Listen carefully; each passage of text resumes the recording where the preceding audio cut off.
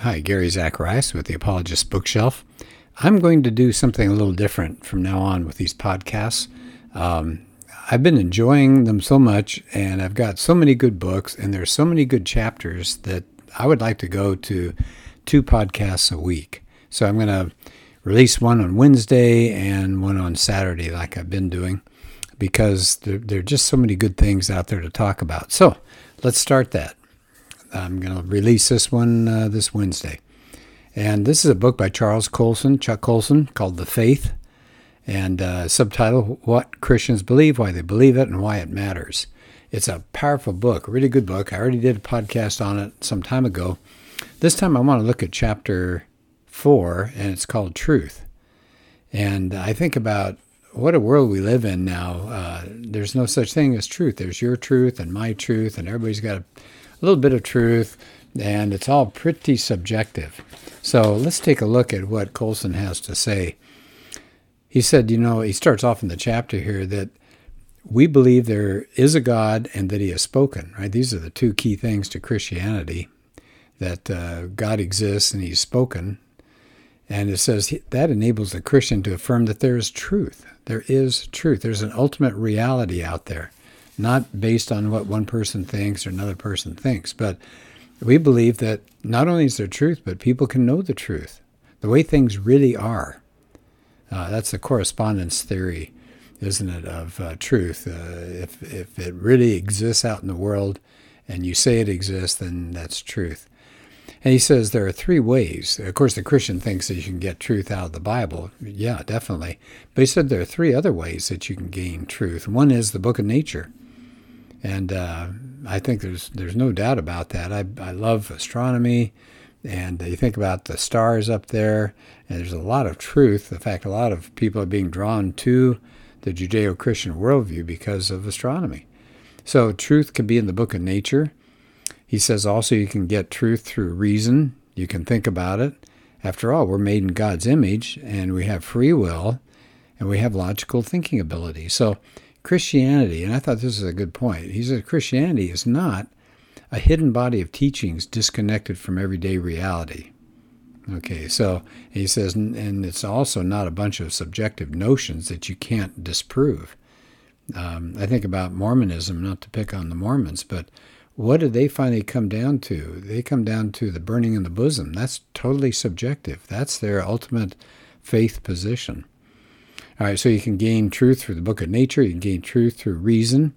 He said, actually, through reason, he said, that's how you can test other religions and other worldviews and compare them to Christianity.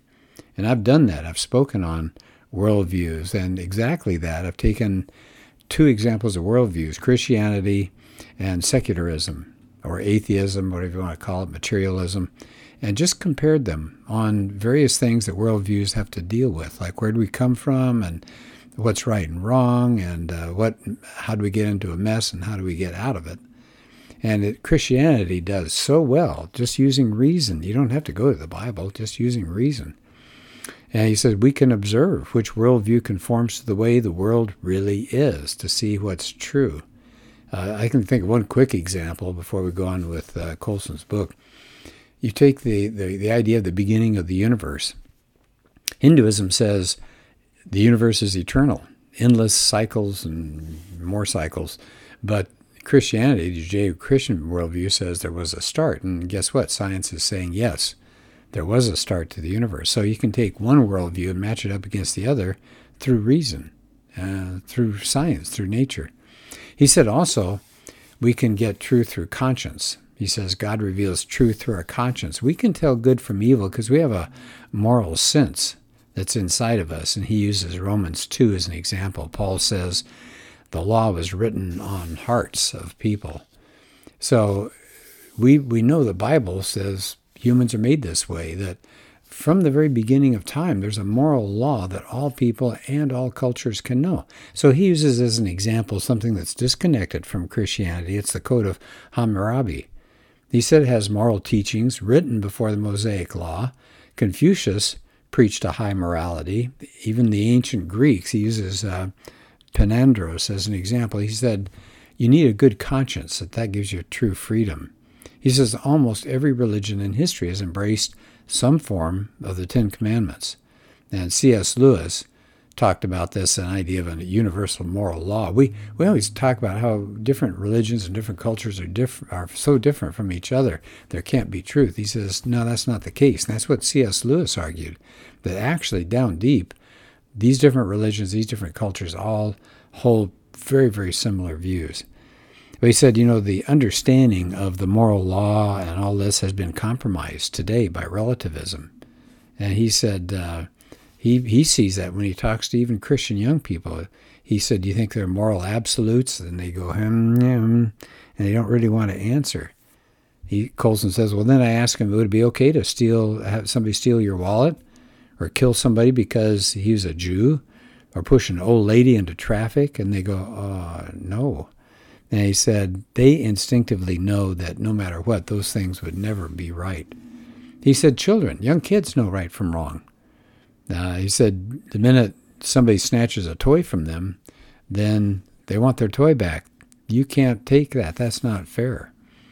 He said, there's even now scientific evidence that this law is written on the heart, like Paul talked about. Where do we find that out? He said, there's one Harvard scholar who's discovered that the brain contains, this is a quote from this scholar, a circuit specialized for recognizing certain problems as morally relevant. He says the brain has a universal moral grammar, a toolkit for building specific moral systems. He said even though this professor is an agnostic, he really believes morality is grounded in our biology. It's written in our hearts, back to Romans 2 again.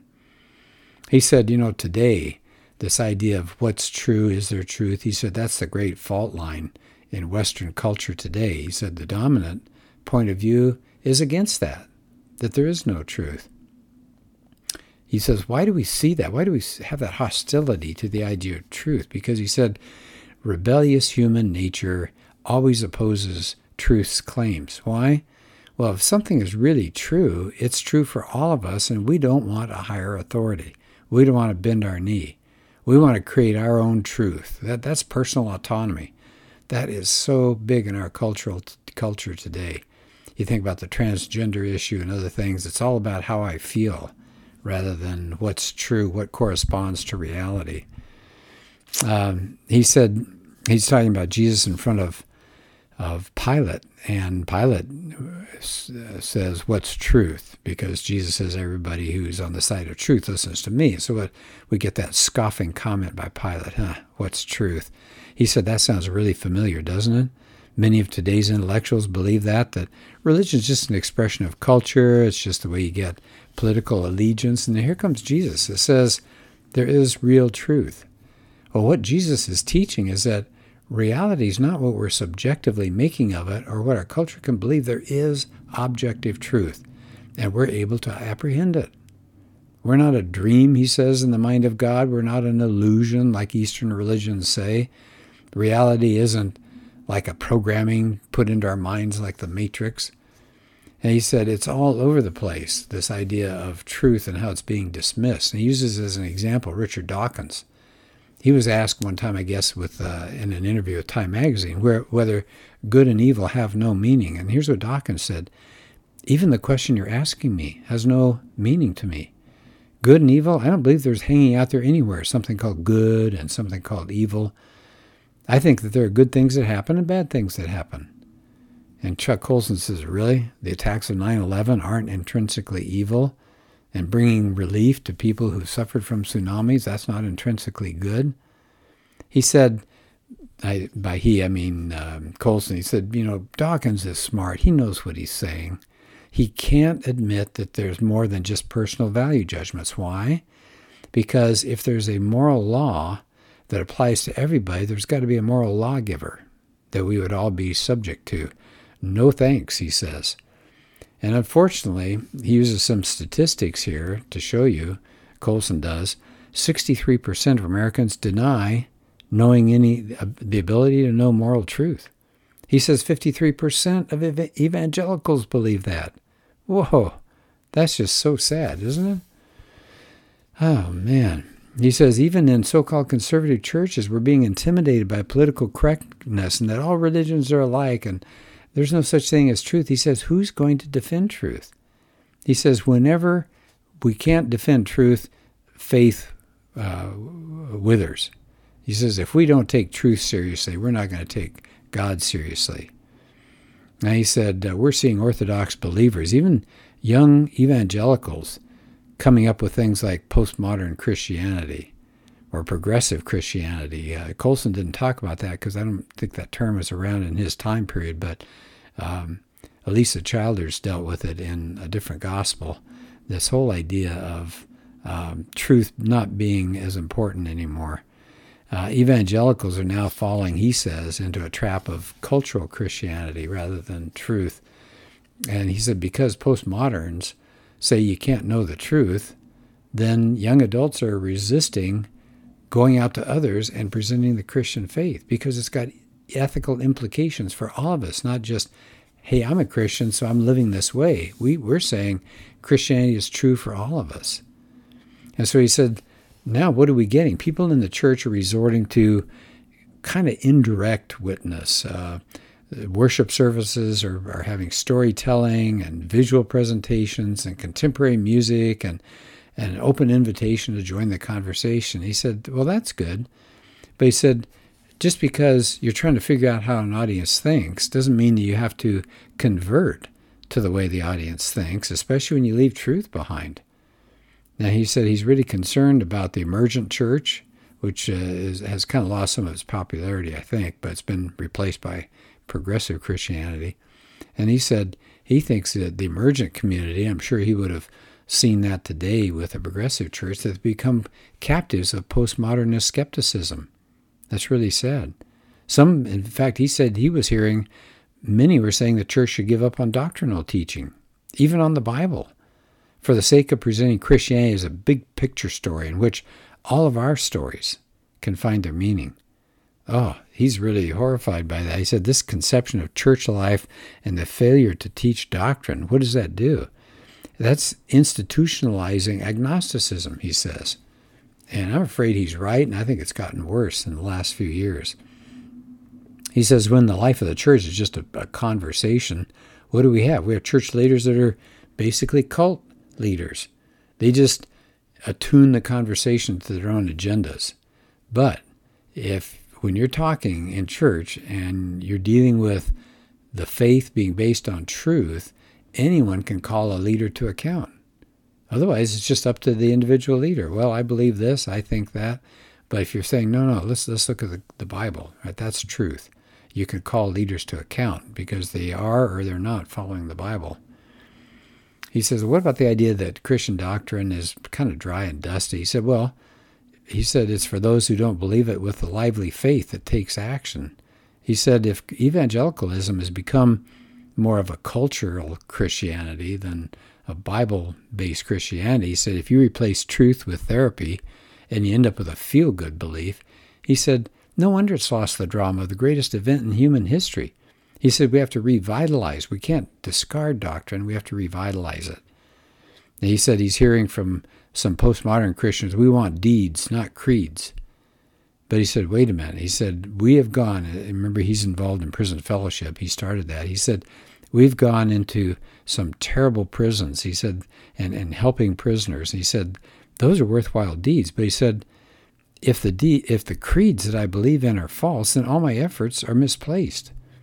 I can't be sure, he said, that my deeds are really good, but it's the creed that makes him carry out the deed. Okay, do you hear that? Because I think that's really important. It's what we believe to be the truth. That makes us go out and do things. And so it's the belief first, and then it follows it up with action. I just think that's huge. I think it's so important to hear that. He says, once you take Jesus and make him kind of your private experience, he said he degenerates into kind of a vague, fuzzy, mystical figure who always approves of what we want. He said, if you present Jesus without doctrine, that's a disembodied savior. It's just a moral teacher. He has no more authority than Confucius. So he said, truth is the most important single issue for the church today. And here we are years after he wrote this book. Let's see, what's the date on this book? Written in 2008. So we're 14 years away. But he's right on. Truth is a huge issue for the church. Then he has a section here, why truth matters. Well, I'm going to go kind of quickly over those parts here, but he says truth matters because the heart of what we believe is at stake. I mean, if it's not true, why would we waste our time on it? He says truth matters because without truth, the gospel gets perverted. Exactly right. It changes, doesn't it? He says truth matters because if you reject truth, you get biblical illiteracy. Wow, here's a statistic. He says George Barna discovered that most church-going adults reject the accuracy of the Bible, the existence of Satan, and the sinlessness of Jesus. We've got biblical illiteracy because people are rejecting the idea of truth. Truth matters because if you reject it, you get ethical confusion. Oh, exactly. There's tons of confusion out there. He said, actually, if you reject truth, it undermines cultural development. Why is that? Well, he says, reason without revelation lacks authority. That leads to chaos and tyranny. And he gives examples in the 20th century. He says, in the West, if we don't have a basis for morality, then you can't reach a moral consensus. And we end up in an ongoingly strident culture war. Well, it hasn't gotten better since Colson wrote those words. He says, if people aren't guided by conscience and self-restraint, the government comes in to stave off chaos. And so he says, we're getting all these laws. We're getting more and more supervision by authorities. And so we got problems there. He said, also, if you reject truth, it leads to false gods.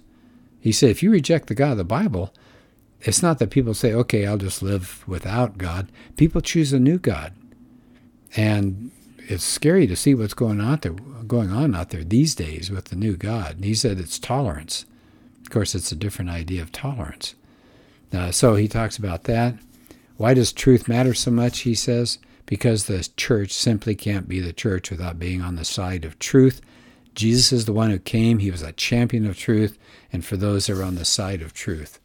He said, if you can't buy into the idea of truth, you can't present the gospel. What you end up with is therapy. He says therapy has patients, not disciples. And he said it's good intentions. People are trying to be kind. They don't want to be offensive. They don't want to be judgmental. They want to feel more personally connected to God. But he said, here's the catch. When we want to be sensitive to other cultures, we've got to be careful. Otherwise, we can be co-opted by them. He said, take the early Christians. They treated plague victims. They wanted to care for them. They didn't embrace the pagan culture. They weren't trying to make Christianity more relevant to win over the empire. They were carrying out the truth of their faith. The idea that everybody's made in the image of God, and so they had dignity, and that's why they took care of the poor and the young and the helpless. He ends the chapter with a real challenge. He said, the task of our generation, and I say ours, even though Chuck is gone, he said we have to understand Christianity as a complete view of the world and humankind's place in it. In other words, we have to view it as truth. He says if Christianity is not the truth, it's nothing, and our faith is just sentimentality. So what a challenge. Isn't that a good challenge for all of us to think about? Okay, remember, I'm going to be doing 2 podcasts a week here, so I hope you can join me soon. Thanks for listening.